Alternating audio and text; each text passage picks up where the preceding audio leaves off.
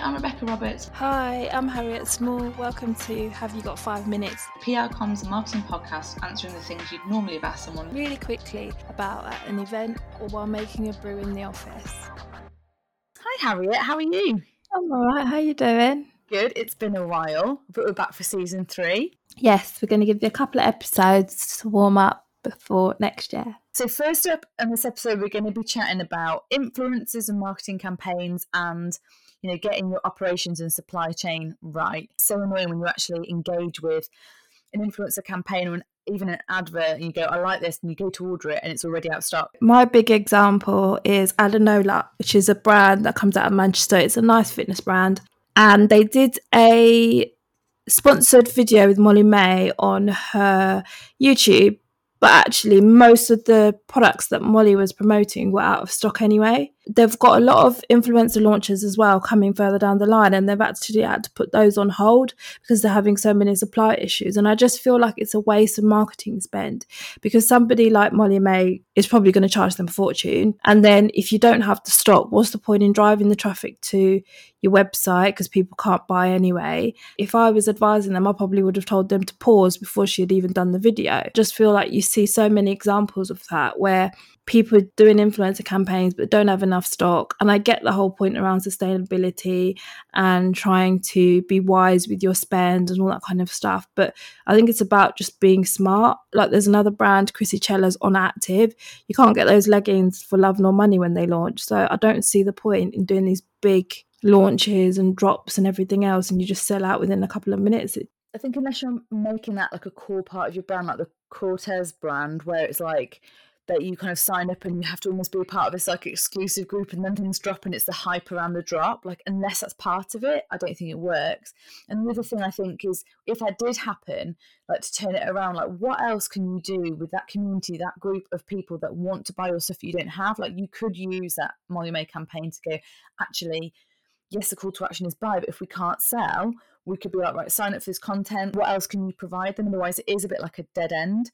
So the other thing that I think is one to sort of consider is those kind of accidental supply issues that you might have with like viral moments. So the Birkenstock Boston clog, they've been going kind of viral with lots of different posts on TikTok. As a result, they've kind of sold out everywhere, and people who are reselling them are kind of having a field day. Opportunity or a challenge there, I guess, is making sure that you're kind of keeping that audience like directly with you, because otherwise they're only going to go to resellers, and I think that's frustrating. The other TikTok viral moment from the Negronis, I can't say it, Harriet, say it, tell me. A Negroni Spagalato. That's the one. Well, look, so it just jumped 501% after the actors from House of Dragons did that interview and they were talking about, you know, their favourite drinks orders. Those are the kind of things you've got to take opportunity with, A, to market, but also if you can't provide that sell, like what else are you going to provide them? Otherwise, you're just going to get annoyed potential customers. Yeah, it's interesting because like Melissa's Wardrobe, who most people know as Mel from Stormzy's recent hit song, she promoted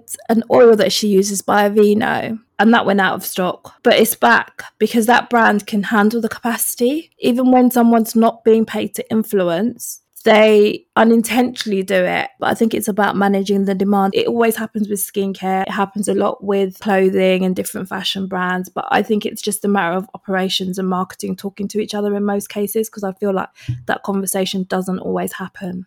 You know, the PR around the Bounty drop. So they did this poll that 39% of people wanted the bars to be removed from tubs, and it created so much PR. Like in terms of timing, a load of supermarkets came out with their Christmas ads this past couple of weeks. They couldn't have timed it any better, and I think it created that kind of national like hoo-ha about it. But there is a little bit more around whether that's actually going to happen, because there are going to be a limited number of tubs that are going to be Bounty free, but some people suspect that could actually be because of a supply issue. So it's like, if that's true, like that is just evil genius. I love it. Yeah, I almost suspect that the PR agency is very smart and they've found a way to make a supply issue into something good.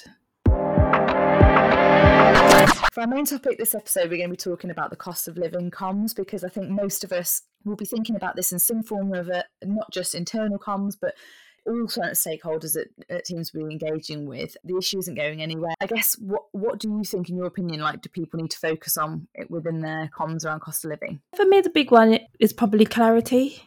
Just say what you can do and what you can't do, because I think people don't want woolly comms that says nothing. I think it's about being really clear. So if you are giving people pay increases, be really clear on who, when, just how, all the logistics of it. And then I guess it's the other thing around plugging the say and do gap, because the leaders say one thing, so whether that's meaning job security or promising people certain things, just plug in that gap, because people will be watching very closely what you're saying and what you're doing. And that also goes for companies that are making huge profits at the moment, because I don't want to sit here and act like everyone's struggling, because not everybody is struggling. There are companies out there who are making a huge amount of money at this time.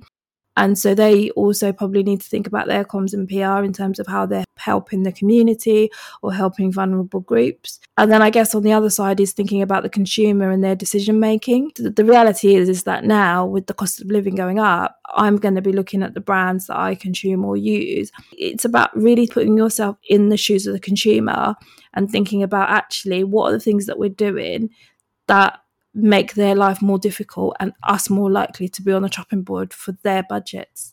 The best phrase I've heard in relation to cost of living is that, you know, it affects a lot of people, but it's a spectrum.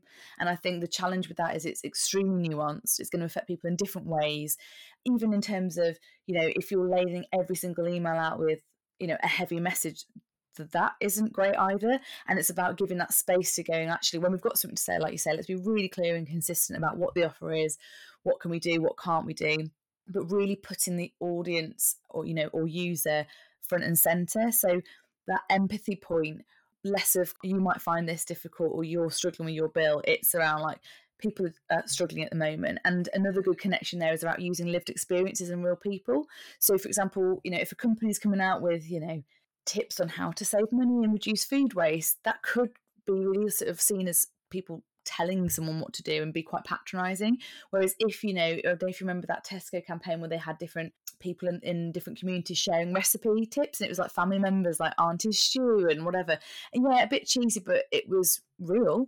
And I think having people talking about how they're personally dealing with a crisis, it can empower people to feel like there's people like me having a voice and sharing it. But actually I think it's seen as more engaging and appropriate to come from others rather than like a company. And also the thing, like, this is a podcast for comms professionals, and it's easy to say this is how you save, but actually for a lot of people they're going to think about how do they actually make more money. And so if you're a comms professional out there and you're listening to this, you're thinking my income's just not going to cut it. There's loads of side hustles out there that comms people can do, marketing people can do. If that's what you need to do, that's what you need to do. And whether that means you go and write content or you go and do journalism or you go and whatever it is, I would say think about that, because the money you have is only going to stretch so far. I think the other thing as well is ask other comms pros what they've done in their organisation. I was at an event, I won't say which event because it was Chatham House Rules, but I was at an event and someone was saying they feel really bad promoting the app, the Smart Spending app. I use Smart Spending app, I would love it. They said they feel really bad promoting because it's encouraging people to buy stuff. I said, no, it's not encouraging people to buy stuff, it's encouraging people to use a convenient method to save. On the app, it's got Tesco, Sainsbury's and all the big supermarkets. So I am in Tesco anyway. I am in Sainsbury's anyway buying. If I can save extra, I can save extra.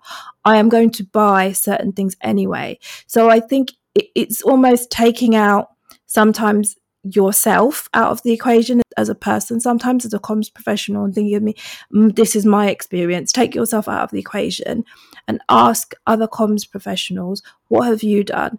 And then get that sort of crowdsourcing, because most people would have already communicated something in their organisation or with their core customers or stakeholders or whatever it may be. And I think it's so important to ask those questions.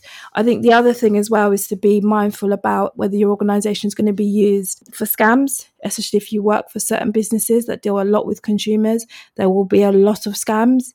And I think that's also something that you need to be mindful during this cost of living crisis, and how you do things like take down fake social media accounts or continue to remind customers about what the correct numbers are for, say, the call centre, or explain that we will never contact you via email or we will never do this. I think it's so important at this time to make your consumers much more savvy about how you communicate with them. Yeah, and I think just in terms of, obviously there are individuals out there that work for companies that are sort of turning a profit in sales. And I think it's just being really mindful about how that's positioned. So I saw a horrendous email linked to a blog the other day, focused on youth marketing, because that's kind of my bag.